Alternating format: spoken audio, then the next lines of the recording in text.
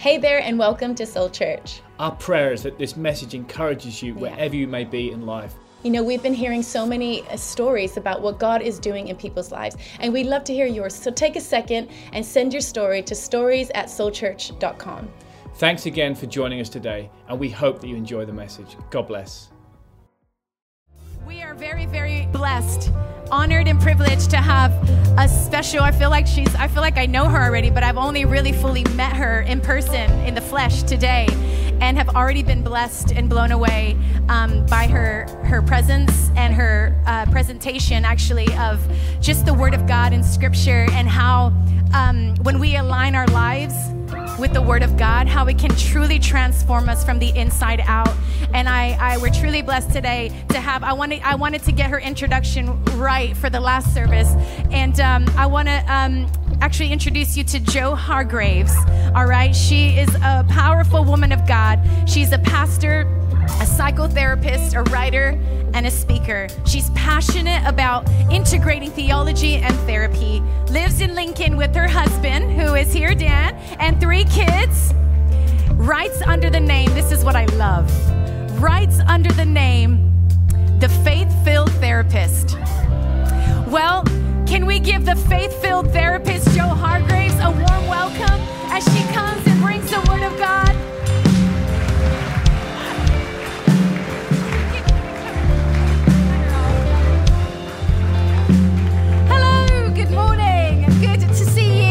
To be in this second service. If you're watching online, a really big welcome to you as well. It's great to have you tuned in. Feel free to take your seats, guys, if you are in the room. Now, you'd be glad to know I have got my glasses with me on this service, because the last service, I'm going to be honest, the preach went well, but I couldn't read the salvation prayer. So hopefully the people that responded are actually saved, because I said it wrong. But anyway, of course they are. God is good and kind. And so, my name is Jo. I'm here with my brilliant husband, Dan. Together, we lead a church in Lincoln and called Alive, and we've left that church in good hands today. They're also looking after our 3 children, so hopefully everything is okay. But it's really wonderful to be with you. And as Chantal said, I am a psychotherapist, and just to put that into context, because some people think, oh, that sounds a bit new agey. What is a psychotherapist? Let's get into the root of the word, that psycho really is the Greek word for your soul, your mental health, your inner kind of being, soul, will, and emotions. And then therapist is from the Latin therapia, which means to bring wholeness. So I think when people are bringing wholeness to people's mind, their will, and their emotions, they need to be steeped in the Word of God. It is a God job, isn't it? We can't just do a good job of bringing wholeness and wellness to people. We want to bring a God job. So I'm a psychotherapist. When my eldest boy, called Hudson, he is 10, and he was relaying this story to me. They were asking what my mum and dad did. So I said, Dad is a pastor, and Mum is a therapist that's a psycho. And I was like, no. Though actually I look at Dan, and he's like, sometimes, couple of days a month. But anyway, so he got it wrong. But no, I'm very much a therapist, a psychotherapist, and I am passionate about putting God and his design for humanity in the center of our conversations on wellness, mental health, wholeness, emotional health, because who knows, it's all God's idea.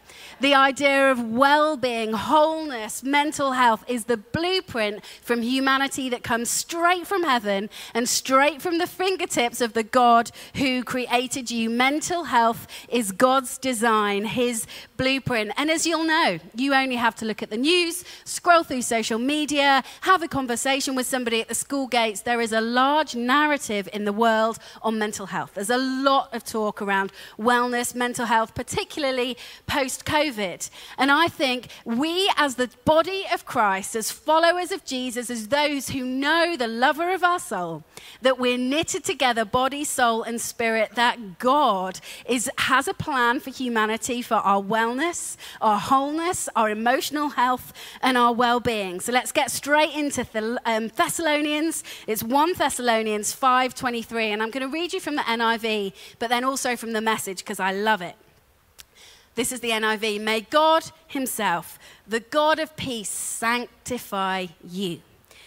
May he sanctify you through and through and make your whole spirit, soul, and body kept blameless at the coming of our Lord Jesus Christ. But then the Message paraphrase, I think, digs into it so beautifully. May God himself, the God who makes everything holy and whole, make you holy and whole. May he put you together, spirit, soul, and body, and keep you fit for the coming of our Master Jesus Christ. The one who called you is completely dependable. If he said he'll do it, he'll do it. He said he'll do it. He said he'll make you holy. He said he'll make you whole in your body, your soul, and your spirit. He is completely dependable. If he said he'll do it, he will do it. And this is why I think the church can be on the front foot when it comes to conversations on mental health, wholeness, well-being, is because we truly understand the holistic nature of humanity. We know that we're not just a body. We know that we're not just our mind, our will, our emotions. We know that we are tripartite beings. We are body, soul, and spirit. And so often in the world, in New Age and secular society, they only deal with 2 out of the 3. They might deal with your body. They might deal with your soul and how to manage your emotions and all that kind of stuff, but miss the fact that we are 3, body, soul, spirit. Our physical body, our soul, which is our mind, our will, and our emotions, and then our spirit, which is the part, our inner person, connected to God, the deepest, most intimate connection with God, spirit to spirit. Ephesians 2 tells us that we're seated in heavenly places. That's our spirit. So when we're looking at wholeness, we need to be looking at body, soul, spirit. And actually, when I was training in psychotherapy, so much of what I learned is so biblical. Often they'd say, we've had some really interesting breakthrough. We've learned this and we've learned that. And I'm thinking, oh gosh, don't want to be the smug Christian in the corner, but I know it. I read it in Romans 12 too. I know that you can be transformed by the renewing of your mind because it tells me in the scripture, and maybe in a minute it will come up on the screen, just a bit of intersection between therapy, meditation. Oh, it's so important to meditate. Our brains are created to meditate. I know. We read it in Psalm 1, that when we meditate, we're like trees planted by flowing streams. But actually what happens is the world co-ops, colonizes, and takes God's word, twists it, and claims it as its own. But I'm passionate about saying, we'll have that back, thank you very much. Thank you very much, New Age, we'll take that back. Thank you very much, secular psychology, we'll take that back, because it's biblical. It's all in Scripture. We read it in Psalm 46, mindfulness is huge, and some Christians get really uppity about mindfulness. But let me tell you, it's about being still and knowing. Now, where do we read that? Psalm 46, be still and know that I am God. Mindfulness is biblical. It's God's idea because he knitted your brain together. Cognitive behavioral therapy, be transformed by the renewing of your mind. The whole basis of cognitive behavioral therapy is based on changing the way you think before you change the way you live. Scriptural. Old Testament to New Testament, be transformed by the renewing of your mind. The NLT puts it, let God help you change the way you think. And I'm whizzing through these because I am going to unpack them. Okay, intentional thinking. Really quickly, I mentioned an experiment, 2 groups of people, all suffering with anxiety, depression, stress. And I know through my work as a pastor, and I know through my work as a therapist, that there will be people in this room who are anxious, stressed, overwhelmed, depressed. There's stuff going on in your mind, and maybe you haven't even told anyone the struggle for you. May I just say the context of this talk and the context of God's making you holy and whole is compassion. That he is slow to anger, abounding in love, full of compassion. He's not angry. He's just inviting you into wholeness and wellness. He's not fed up or irritated by you. He's not proclaiming, just have more faith. Often the places that we struggle the most and we hide from Christ are the very places that we need his friendship and his healing touch and his breath the most. Just look at Genesis 1. In the beginning, it was dark and chaotic and messy. But God didn't stand away from the mess. He came into it and he hovered, and he breathed, and he created life and goodness. If you feel like your mind is like that, there's one paraphrase that talks about it as a soup of nothingness in the beginning. If you feel that, your head, your heart, your mind, it's cloudy, it's messy, it's dark, it's chaotic, okay, let's invite the Holy Spirit, the Ruach, the breath of God to hover over you, to breathe, to create order out of chaos, beauty out of ashes, light out of darkness. And God said it's good. It's very good. God's always used his breath, his spirit to bring order to chaos, and he can do the same with us today. So if you're sat here thinking, oh, this is me, I'm struggling, it's difficult, okay, God's got you. He's on a plan to make you holy and whole. So this group of people, some struggling with anxiety, stress, both groups, they were put in two different groups. One was left to think whatever they wanted. So the control group lasts maybe 6 weeks. So they could think for a set amount of time every day. They could think about whatever they wanted to think about. This other group had to think intentionally. It wasn't a Christian study, but they had to think secular, good thoughts, healthy, good, positive thoughts. Now, at the end of the control group, they brought the groups together. The ones that had been left to think whatever they wanted to think, whatever thought entered their mind, they ruminated on it, they allowed it to take up real estate in their mind. They were just as anxious, just as stressed, just as depressed, as many outworkings of whether it's OCD or whatever type of behaviors that were symptoms of some of the things that they were feeling. They still felt all of that, if not a bit worse. Now, interestingly, the group who meditated, who spent time thinking intentionally good, positive thoughts, saw a dramatic drop in their levels of anxiety. They saw breakthrough in their feelings of depression. They found minimalizing around some of their obsessive-compulsive behaviors because, even though this was a secular study, they're still dealing with a brain that God's knitted together. And God has knitted your brain together not for rumination on things that are negative and overwhelming and stressful, but to meditate on things that we read in Philippians 4:8. Things that were excellent, true, noble, praiseworthy. Think about those things. So what we think about matters. It really matters. And as Dr. Caroline Leaf said, she's written a brilliant book. She says science is always catching up with scripture. And that's what I find when I get my BACP leaflet through the door with all of the latest research and all that kind of thing. I just think, yeah, that's great. But I know that gratitude reduces anxiety. I know that. You didn't need to do a study. I know because it tells me in Philippians 4:6. Don't be anxious about anything, but through gratitude, thanksgiving, supplication, make your requests known to God, and the peace that surpasses all understanding will guard your heart in Christ Jesus. Science is catching up with scripture, and we can afford, we should be, and this is said with compassion, but we have an invitation to be the healthiest, holiest, most aligned people around, showing people that actually we don't need to look on TikTok or we don't need to scroll through the latest research. We can get our head into the Word of God, and it will help us, body, soul, and spirit. So we know God knitted us together. He knitted you together. We read it in Psalm 139, where it says, "For you created my inmost being. You knit me together in my mother's womb. I praise you because I'm fearfully and wonderfully made." You are. And sometimes that can feel like a nice T-shirt slogan or a fridge magnet or something nice that we'd have on a tote bag. But there's evidence. If somebody says to me, "Oh, Jo, you're fearfully and wonderfully made," I'm like, thanks, give me the data.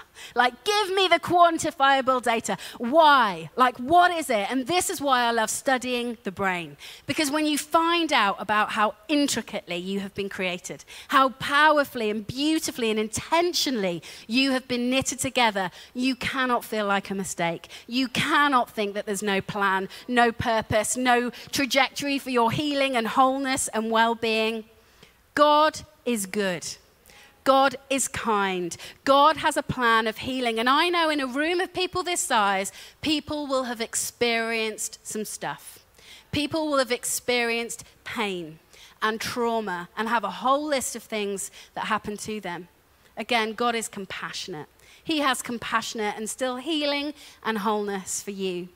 And I don't say this from a place of having nailed it, thinking, oh, do you know, like I just do these principles in the Bible and I'm absolutely fine.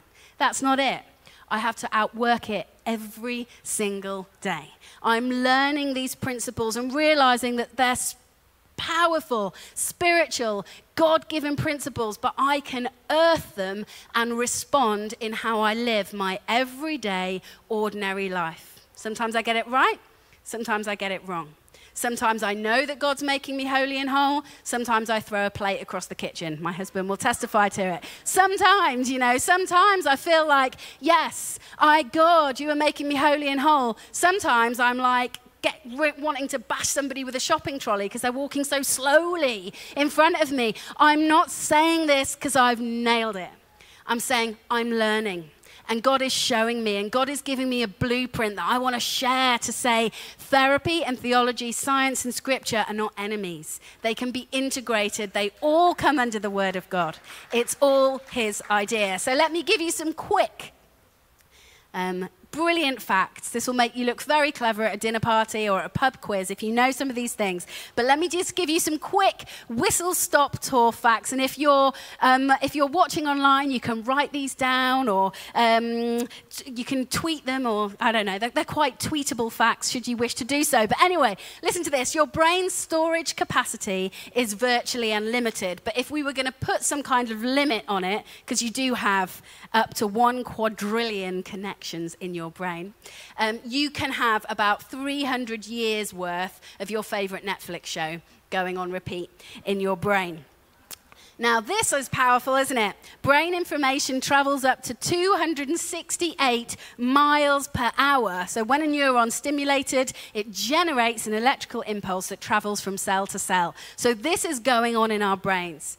Now, when we learn this stuff, we don't go, oh, that's really great science. That's really great therapy. I'm like, no, that's really great scripture. That's really great theology. That's Psalm 139. We have been knitted together.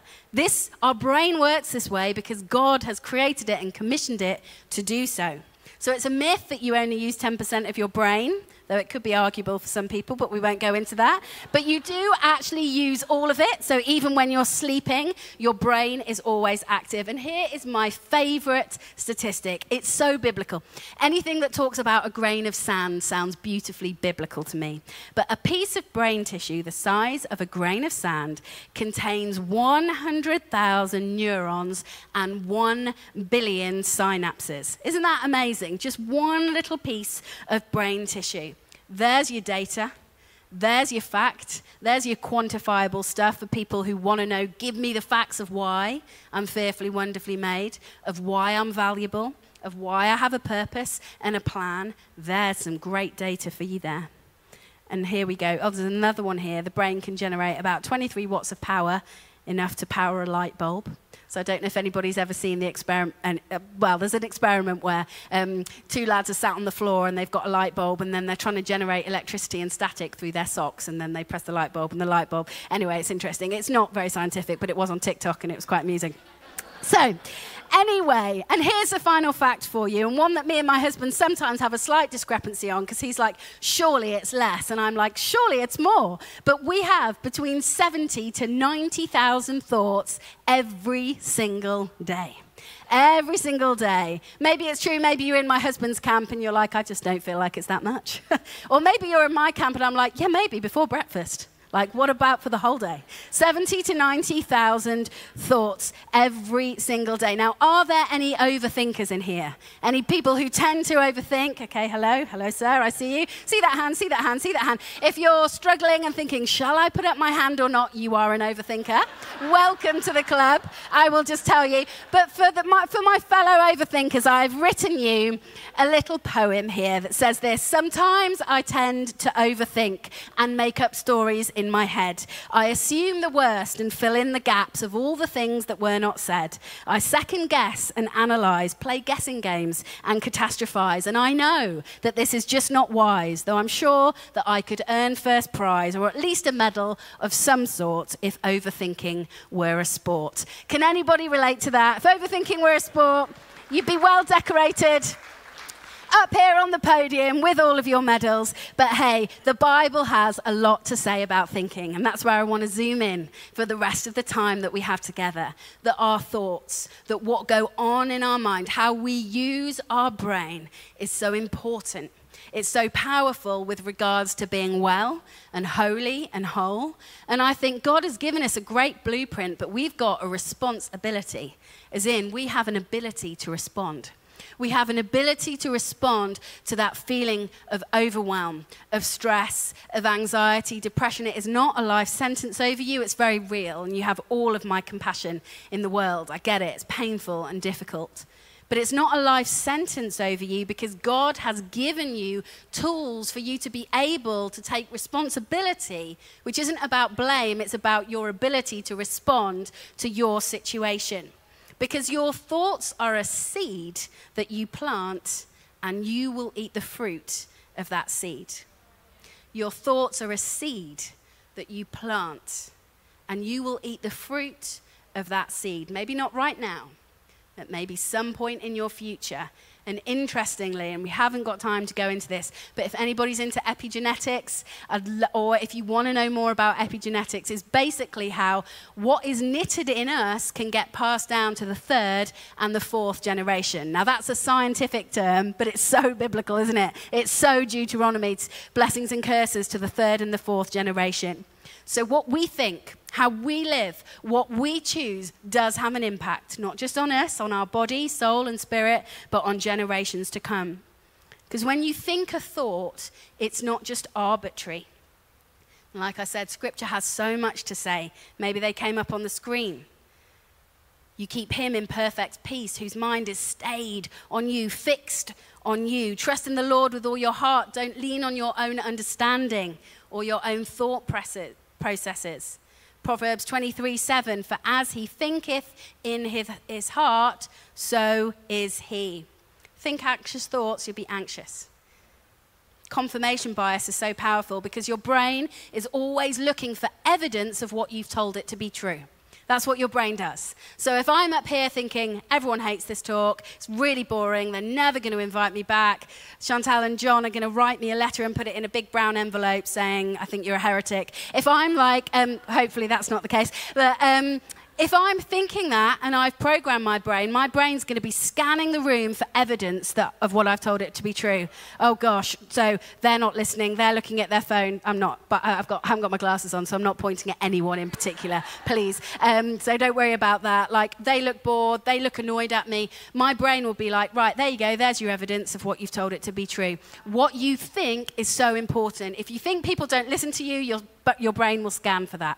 If you think that people are fed up with you or disinterested, exactly the same. Your brain will walk into a room and look at every minutiae detail to confirm what you've told it to be true. And God knows this. Why? Because he knitted our brain together. He created it. He designed it. His blueprint, he made it. So this is why he tells us in Proverbs 4:23, be very careful about what you think, because your thoughts run your life. This is where secular society, New Age, get into this whole manifestation thing.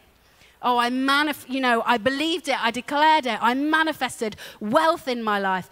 In some ways, and hear me right, in some ways that works. But what they're doing is they're hijacking a God design and making it all about themselves. Look what I manifested. But instead, we align ourselves with the God design, that we declare things, we speak things, confirmation bias is a real thing. And instead of then saying, look what I manifested, we're like God, Ephesians 3:20, who is exceedingly and abundantly more, who is good and gracious and kind to me. It's not about us elevating ourselves. It's about us putting ourselves under Scripture and submitting to God. Thank you, God. Thank you, God. But this is why in New Age society, their principles, manifestation, let's take them back. That's not manifestation, it's prayer. It's affirmation. It's declaring the truth of God. We can afford to speak into these things because our thoughts aren't just arbitrary. They have a direct and very influential connection with your body's physiological response and your health. Or a more bite-sized, Instagrammable way of putting it is every cell in your body is listening and responding to your thoughts. Every single cell in your body is listening, responding, whether it's going to get the dopamine, the serotonin, whether you're in fight, flight, freeze, fawn, it's paying attention. And then we wonder, why are we so sick? Why is our mental health statistics so dire? Why are we so stressed, overwhelmed? Because I'm not sure we have a mental health problem. I think we have a mind management problem. People don't know how to manage their mind because we manage our mind by aligning it with the truth of Scripture. Because the world and all of its brilliant techniques can only give us a level of resuscitation. It is the living body of Christ. It is the living spirit that can give us resurrection. And that's what we need. We don't just need a little plaster of resuscitation. We need resurrection in body, in spirit, and in soul. We need resurrection. So what is a thought? We looked at it briefly. It's 100 billion nerve cells transmitting impulses through synapses. They're electrochemical reactions in your brain. And here's the kicker. That inside the church or outside the church, that up to 70% of those 70 to 90,000 thoughts every single day are negative. They're negative, they're self-deprecating, they're towards a negative bias. And when we think a negative thought, something happens in our brain. What our brain does is it actually draws precious metabolic energy away from the front of our brain, our prefrontal cortex. Maybe make sure everyone's awake. Let's put a hand on our front of our head. This is where the front part of your brain is. It's where your prefrontal cortex resides. It's where you do all your best thinking. It's where you can love better, you can receive love better, empathy, compassion. I know that when I'm wanting to hit somebody with a shopping trolley, I'm probably not in my prefrontal cortex. I've kind of gone back here because I might be in like fight mode. Because, I did do that once. I did. It was a long time ago. My eldest now is 10, but I was in Marks and Spencer's and he was screaming and he was desperate to be fed and somebody was just walking. So I did. I shoved them with my shopping trolley. God, forgive me. And thank you for your grace and your kindness. I did it. I just say that for anybody that might be watching online or in the room who just needs to feel a bit better about themselves, that I have hit somebody in the ankles, quite elderly gentlemen. No, it wasn't. It wasn't. They were fine and perfectly able before. Anyway, so we get out of our prefrontal cortex and into the back part of our brain. This is where we do our thriving. This is where we do our surviving. And the problem is we spend a lot of time in survival mode. And this is a problem because God hasn't created you merely for survival. He's not created you just for surviving. He has created you for thriving. We read it in John 10:10. Life and life in all its fullness. Ephesians 3:20. Exceedingly, abundantly more. You have been created for thriving. But we get so stuck in surviving, and our thoughts are the things that keep us in survival mode. But Scripture, I love it. I struggle with it, I sometimes struggle with what it says. I can struggle to read it. I get distracted. One minute I'm reading my Bible. The next I'm sending my husband memes of cats. I don't know how it happens. But, I struggle. But there's nothing more in the entire world that transforms me more than the living, active Word of God. If you want to be transformed, in fact, again, haven't got time to go into it, really, this was a Christian study about what happened to people if they read their Bible for 5 minutes every single day and the impact in their behavior, huge impact in mental health and also outworking of aggressive behaviors, anger, swearing, pornography addiction, all that kind of stuff.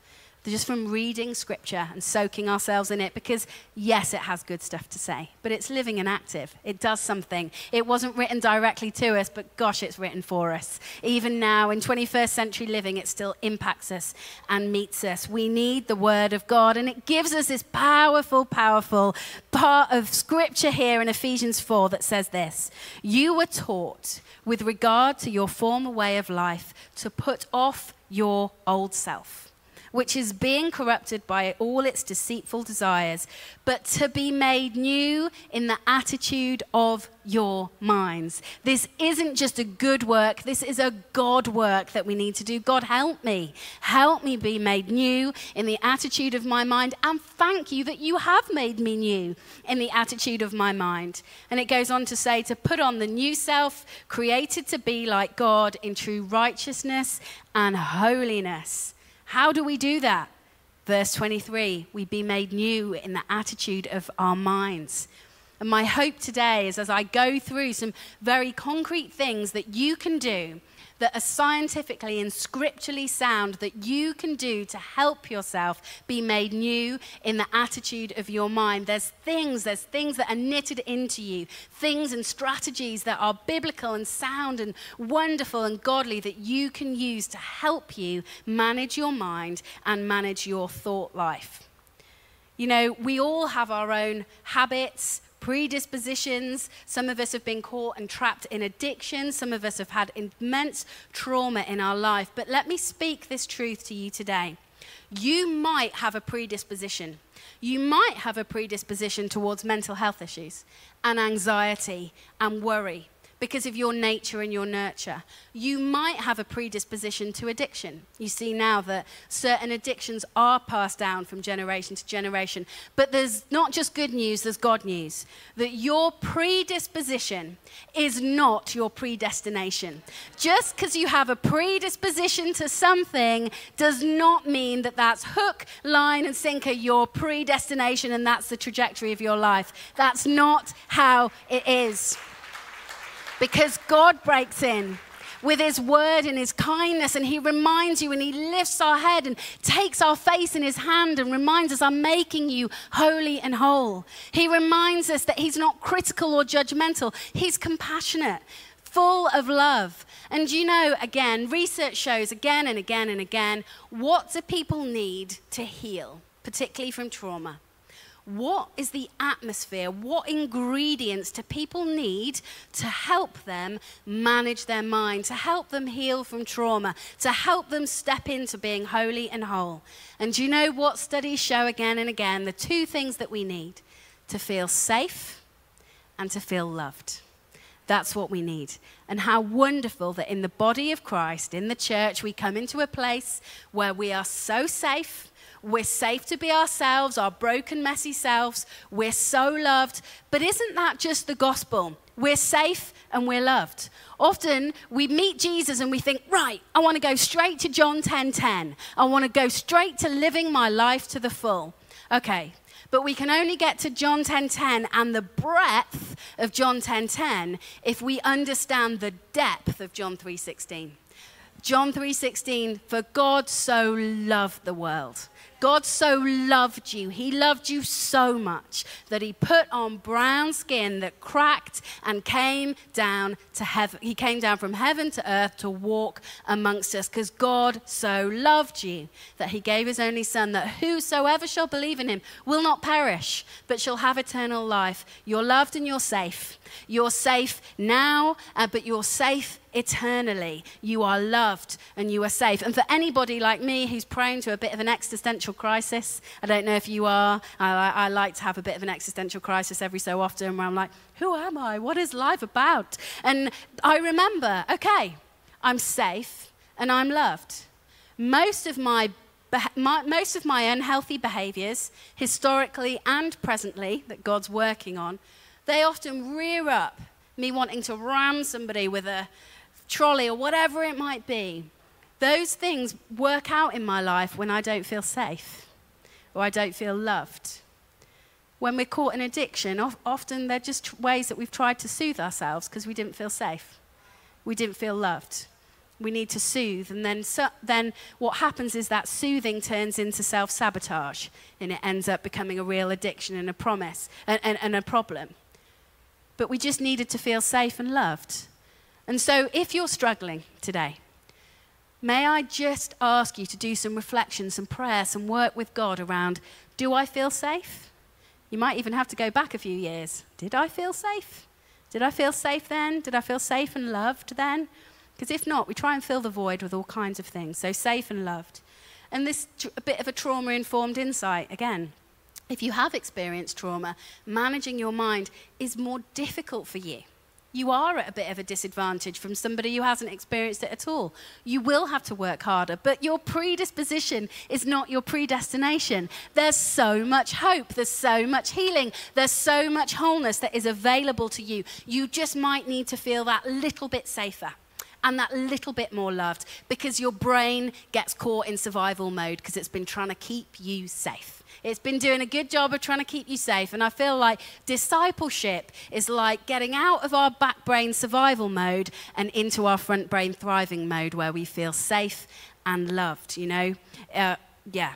Discipleship is a bit of a front brain thing, that actually it's very hard to walk in the ways of Christ when we're in survival mode. So when we just need to realize we're so loved. And also Psalm 103, the Lord's compassionate. He's gracious, slow to anger, and abounding in love. Okay.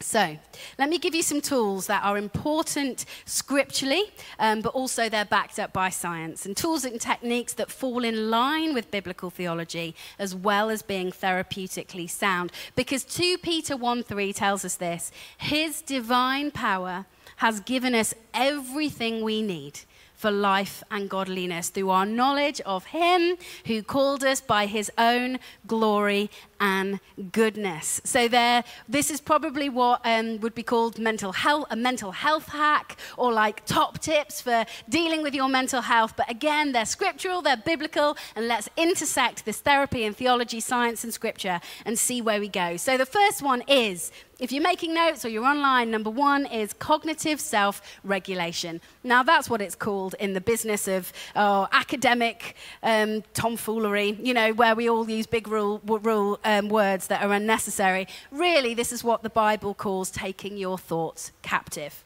And, you know, that's something that was a light bulb moment for me personally and in my career. We can choose our thoughts. Just because you think something doesn't mean you have to keep thinking about it.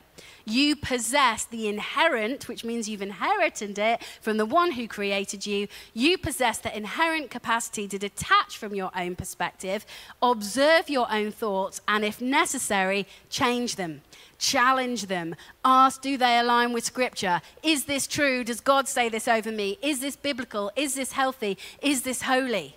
Hold it up to Philippians 4:8. Is it true, excellent, noble, praiseworthy? If it's not, don't think about it.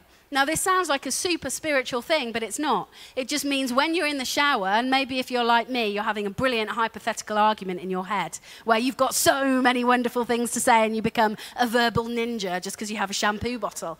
Like, maybe it's as simple as saying, I'm not going to do that. I'm not going down that route. It's when you're driving to work and you start thinking about worst case scenarios and catastrophizing, or what if this headache's more than that? Or what if this, or what if that? Or all the big questions. Stop. Take the thought captive, make it obedient to Jesus. I teach my children. My boys. I've got 2 boys and a little girl. They're gorgeous and wonderful. And particularly my middle boy struggles sometimes when he's going to sleep. He gets worried. So I say, take all of these thoughts, imagine, scrunch them up into a football and kick them to Jesus and say, can you deal with that, please? Let's just have our own adult version of that. It might be that. Put them in a football, put it in a cricket bat. We'll do whatever. Hand it over to Jesus, because we need to take our thoughts captive and make them obedient to Him. 2 Corinthians 10:5 tells us just that. We destroy arguments and every lofty opinion raised against the knowledge of God, and take every thought captive to obey Christ. We take every thought captive. You have the God-given ability to consistently opt for more constructive, healthy, holy thoughts, enabling you to overcome the influence of negativity and to always make the choice. You have the ability to make the choice. Now, I'm not saying that's easy. That's like a sports person coming up here and saying, we can all have a 6-pack, you have the choice. Yeah, true, but you've got to put in the work. It's hard, and you've got to put in the work, and you've got to make some sacrifices, and you've got to take responsibility and your ability to respond. This is similar. Yes, we can do it, and you're able to do it, but I don't want to say, oh, it's easy, just do this. I'm still doing it again and again every single day. But what I've realized, we are not slaves to our thought patterns. You are not a slave to your thought pattern. That's a lie from the enemy, actually. You have the agency to decide what you give space to. And this is a really good opportunity to zoom into our thoughts for a minute. Because your body has the same response for a hypothetical threat as it does for an actual one. So adrenaline, cortisol, slowing down of your digestion, hyperfocus, going into fight, flight, freeze, fawn. Now that's great if you're about to step out in front of a bus. You need all of that stuff. That's great if you're about to make a decision that's going to cause you, that really is life-threatening. But it's not so great when you're having the hypothetical argument in the shower or living out a worst-case scenario on your daily commute to work or while you're in the line to buy cat food or milk or whatever it is. When we're constantly exposed to threatening situations, our body's threat system is activated. God's given us this: fight, flight, freeze, fawn, things to put into action to keep us safe. Now, when that threat system's constantly activated, we call that trauma. When someone's constantly had to be in threat mode, they've constantly felt unsafe, they've constantly had to try and manage themselves to protect themselves and keep themselves safe. And yet, by our thoughts, if we don't manage them, we take our body through that process regularly by imagining situations, playing them out in our head. And then we wonder, why am I not thriving? Why am I anxious? Why am I stressed? Why am I having panic attacks? Why am I overwhelmed? Because we're caught in survival mode. We're caught in the back part of our brain because our body constantly thinks that there's a threat. And the threat is us in our own mind, our own narrative, our own thoughts, our own catastrophizing, our own self-talk. And this became really evident to me personally many years ago, when I became very hyper-focused on my health. If there's anyone here that suffers with health anxiety, you'll know how claustrophobic that can feel. I would spend hours researching various illnesses, Googling symptoms. In fact, I'd always done it. Now, when I was a teenager or younger, we didn't have Google. We had the Reader's Digest Family Medical. Does anybody remember that? Big grey book. We had it, and I'd be like, at 9 years old, Mum, I think I've got dementia. And she'd be like, you haven't. You just don't remember things very well, Jo. But honestly, I realised now what had happened is I'd started to create connections in my brain. And the more I thought about those things, the stronger they became. And it wasn't really until I met Jesus and began to realize that he's got a plan for holiness and health and wellness, body, soul, and spirit, that I began to know that I could challenge those thoughts, even those thoughts that would say, you're going to die at this age. And actually, I feel like somebody's got that in this room, or somebody online. They've given themselves their date on their tombstone, gravestone. That's not the word of God. That's a thought that's been planted in your mind, either naturally or supernaturally, or usually a bit of both. Been planted in our mind, and you've ruminated on it. And what happens is thoughts that fire together wire together. So the more we think something, the stronger they become. And then that becomes more of a reality. I want to pray for you. I want to break that off you in Jesus' name. And I want to declare over you that God is making you holy and he is making you whole. That you can take that thought captive and take it straight to Jesus and let him deal with it. That's an enemy thought that's been planted in your mind. Let God breathe his life, hover over you, and create life and health and order in that thought. But I remember when I was in this stage of health anxiety, I'd join self-help groups for people, I'd Google it, I had various pains, it would be a pain that moved, it was this part and then it was here, and as soon as I realized that my head was okay, then it would go to my back, and I'm not minimizing pain. There are people who are in pain and it's awful and it's painful, but at one point I had this debilitating pain in my lower back, and Dan will tell you I used to walk around with a hot water bottle on my back all the time, and I was obsessed. I really got quite poorly with it in my mind more than just in my body. And eventually, as soon as I think there must be like a little asterisk next to my name in my file at the doctor saying, watch her. She's one of them. She's a bit health anxious. Just give her a bit of a wide berth. But eventually I was given various scans and tests. And when they came back clear, I almost immediately felt pain-free. The pain had gone. Now, I'm not minimizing people's pain. And I'm not saying, oh, just change the way you think and your pain will go. I'm saying for me personally, it was directly linked to my thought life because my thoughts were wiring together and firing together and I was making something true and I had confirmation bias and it was manifesting in my physical body because what we give attention to grows. Be careful about your thoughts. Be careful about what you give attention to. Be careful about declaring, I am anxious. If my client says that to me, I say, no, you're not. You're experiencing anxiety. You're not anxious. I'm depressed. No, you're experiencing depression, and that's real, and I've got compassion to you, and let's help you with that, but you're not depressed. You're a son and a daughter of the Most High God. You're a holy priesthood, a royal nation. You've been called and set apart, because as a man thinketh, so he is. So taking your thoughts captive. And you know, often we can feel so fearful. Our thoughts can lead us to a place of feeling fearful. And you know what I read recently is that oxytocin, which is the love hormone, it's the one you get when you fall in love, the one you get when you have a baby and you're like, this baby's so beautiful. And everyone else is like, yeah, okay. Quite a cone head at the back. But anyway, it's because you're so full of oxytocin. It's also, and I mean, this just makes complete sense to me, it's what you get when you eat chocolate. So chocolate releases oxytocin, thank you, Jesus. But oxytocin kind of eats up cortisol. Now, cortisol is our stress hormone that we get when we feel fear or when we're stressed. So essentially, a bit like Pac-Man, oxytocin eats up cortisol. It gets rid of it. So I'm like, hold on. Oxytocin, the love hormone, drives out cortisol, the fear hormone. Perfect love casts out fear.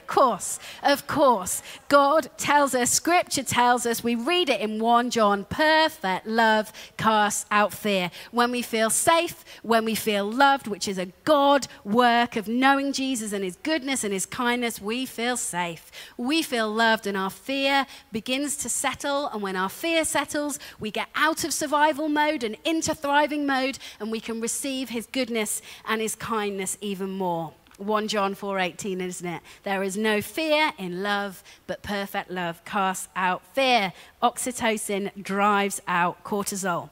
Okay, so really quickly, there's this idea of neurogenesis as well. Neurogenesis means that every morning, in fact, neurogenesis is a scientific term. It's not even biblical, and I love it. I'm like, oh, that sounds so biblical. Neurogenesis means that every morning when you wake up, you have a whole new load of brain cells, essentially, synapses, connections, neurons. You've got a whole new load of stuff created in your brain, ready for you to think new thoughts. His mercies are new every morning. You struggled today? Go to bed. Wake up. You have some new mercies. Often I'm like, I'm done. I'm going to bed. I need some new neurons. I need to think more clearly, you know, but God's given you this. Then alpha brain waves. I was talking to lovely Rachel about this, and she preached so wonderfully at a conference, big conference festival thing that I was at over the summer. Alpha brain waves. Now, when you fall asleep or when you wake up in that kind of like half asleep slumber, your brain goes into alpha state. Now, again, these are just the words that has been given it in a kind of science paper. But alpha state is really characterized by relaxed brain activity, and it serves as a gateway to your subconscious mind. So during these moments when you're just falling asleep, just waking up, your subconscious mind becomes remarkably receptive. It's as if the door to your inner thoughts and beliefs are like slightly ajar, allowing affirmations, positive suggestions, declarations to slip into your subconscious more easily. Isn't that so powerful? That you wake up and you declare the word of God. You go to sleep and you declare the word of God. And in it goes into your subconscious to help knit your brain together. And your brain, which is neuroplastic, which means that it's not fixed, it can change. You can constantly rewire and change the landscape of your brain. And again, this was a phenomenon that really challenged the traditional notion that the brain structure and functions are fixed. There was a big hoo-ha in the world of neuroscience. We can actually change the landscape of our brain. And I think, well, it wasn't that new because we read it in Romans 12:2. Be transformed by the renewing of your mind. NLT says this, don't copy the behavior. and customs of this world. Let God transform you into a new person by changing the way you think.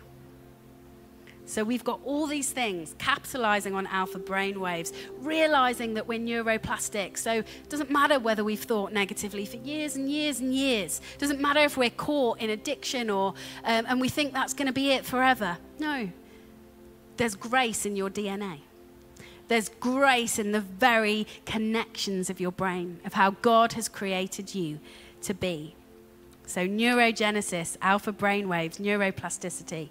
And then last one, gratitude. So incredibly powerful.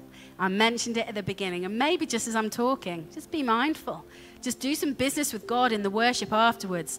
Tell him you're grateful. I'm so grateful for these things. Because, you know, as brilliant as your brain is, it can't be grateful and anxious at the same time. It can't do it. It's two different circuits. It can't do that. So when we're beginning to feel anxious, that feeling, for me, I feel it in my chest. I feel it in my chest. It catches my breath. I find it difficult to breathe. I feel overwhelmed. I begin to be grateful.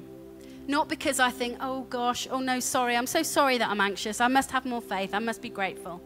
No, it's because God isn't just instructing us to be grateful. He's inviting us to be grateful. Because he knows when you're grateful, you get serotonin, which is a feel-good hormone.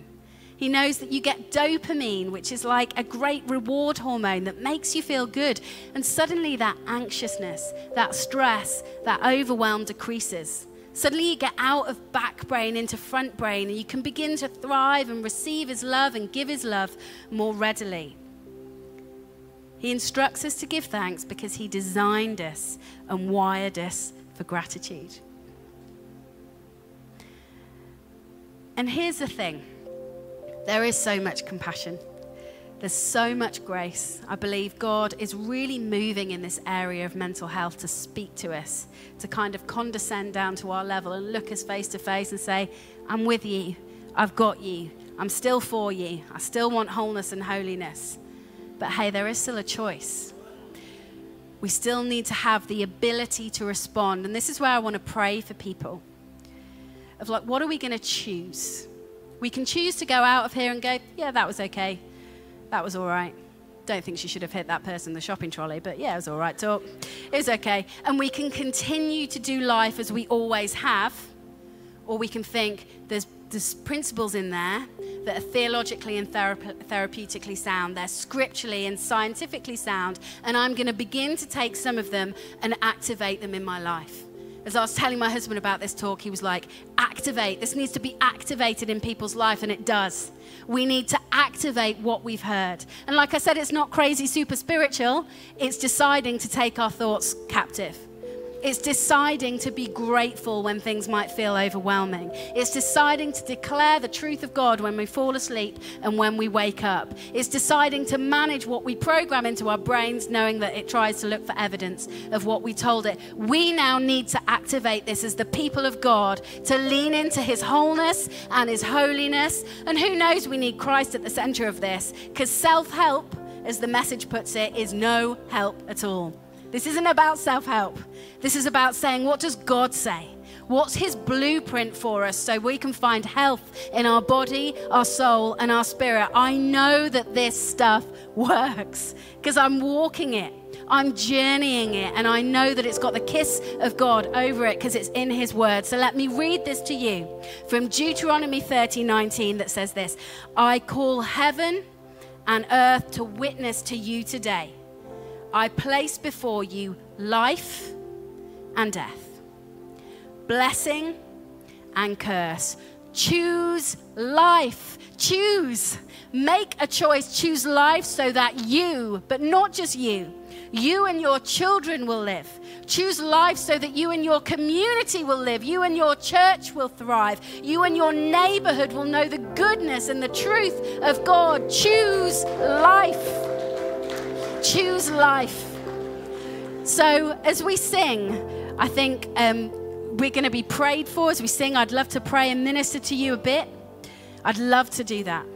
I've been praying for you in the run-up to this, and I believe God is moving in people's life. I believe there are people who need to move from just getting a little bit of resuscitation to see them through, to getting a full resurrection, filling of the Holy Spirit, to know that they are holy and whole, who they are and who they belong to. So I want to pray, but I want to pray for those who realize self-help is no help at all. We need Christ at the center of this. He is the center of the puzzle of it all. It's all under him, through him, to him, for him. And if you haven't said yes to Christ yet, I want to invite you to do that right now. I remember how I felt when I first did it.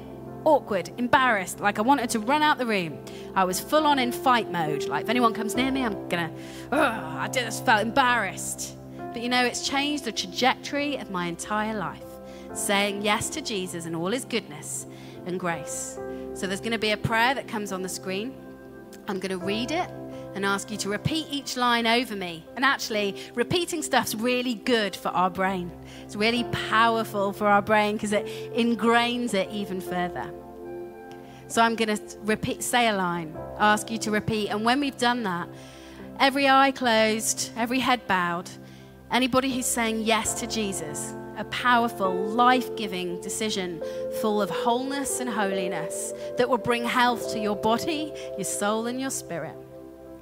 I just ask you to put up your hand to break through that resistance of our own ego and all of our own stuff to say, Jesus, I need you. I say it, Jesus. Oh, Jesus, I need you. So here we go. Dear Lord Jesus, thank you for dying for me, to forgive all my sin and failures so that I can have a brand new start. Please come into my life and help me by the power of the Holy Spirit to trust and live for you. Amen. Amen. So if you're comfortable, feel safe and happy to close your eyes. And Holy Spirit, I want to pray that you are doing exactly what you did at the beginning. Hovering, brooding, speaking life, bringing order where there's been chaos, speaking light into darkness. I thank you that that's what you do. And as you move, would you stir hearts? Would you call people to you and say, no, not just resuscitation. I've got full-on resurrection for you. Full-on resurrection life, exceedingly, abundantly more life, where I can meet you, teach you, bring wholeness to every area of you, body, soul, and spirit. So if you want to say yes to Jesus, I just ask that in this atmosphere, I'll lift my glasses up so I can't even see you. It's only the host team that can see, and they will come and connect with you. So if that's you, I just ask you to put your hand up. Just respond to the goodness of God. Great. Wonderful. It's a good decision. It's a God decision. It's a decision where God will break in. And it's not just a small thing. It's not just a small thing. It's a life-changing thing. May you now, for every person that put up their hand, may you now know that heaven rejoices over you, declares wholeness and healing over you. This is a new day, a new beginning, new mercies. And thank you, Jesus. Let's thank God for his goodness, his kindness, his grace.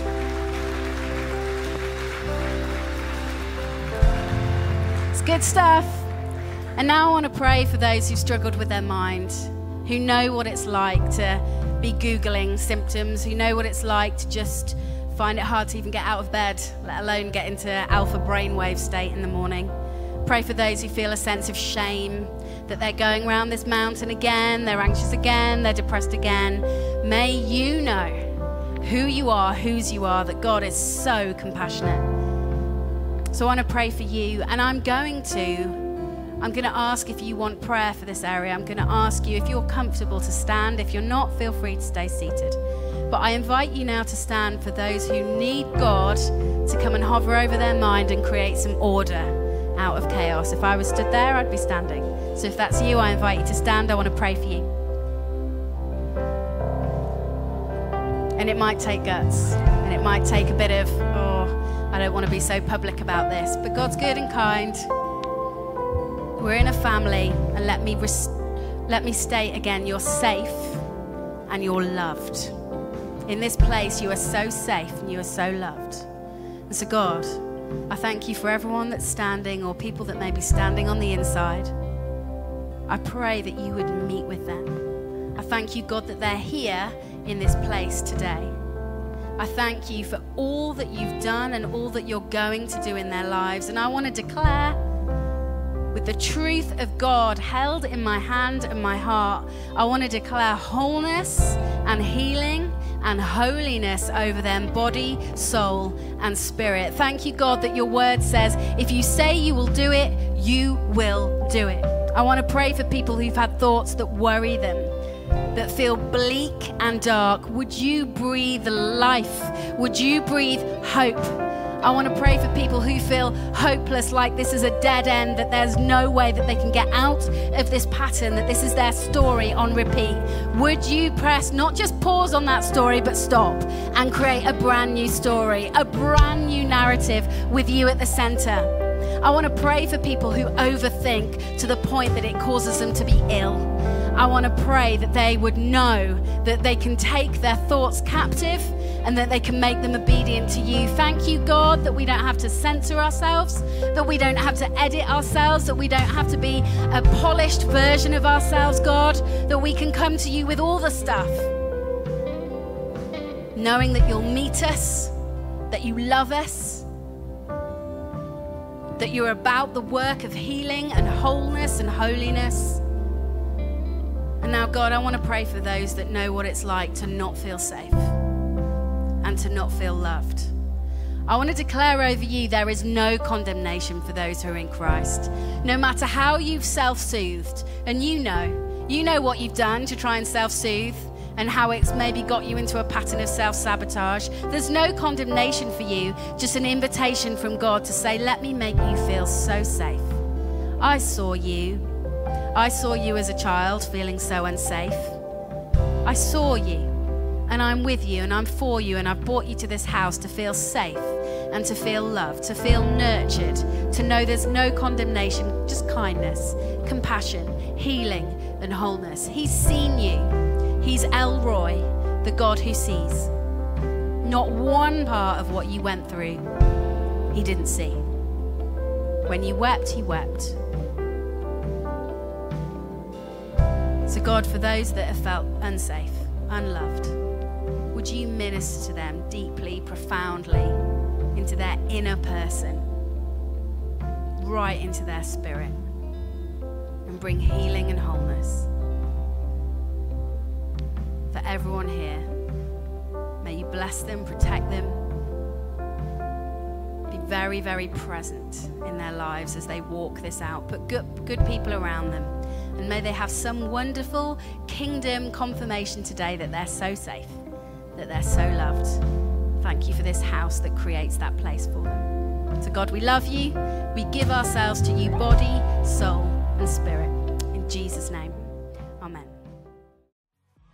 Thanks again for tuning in. And if you said the salvation prayer today, we'd love for you to email connecttofaith@soulchurch.com so we can talk to you a little bit more about this incredible decision that you've just made. Yeah, and if at any point in the service you felt moved to give towards any of our local or global initiatives, then head to soulchurch.com and click on the giving at the top of the page. Thanks again for joining us today, and we hope to see you again soon. God bless.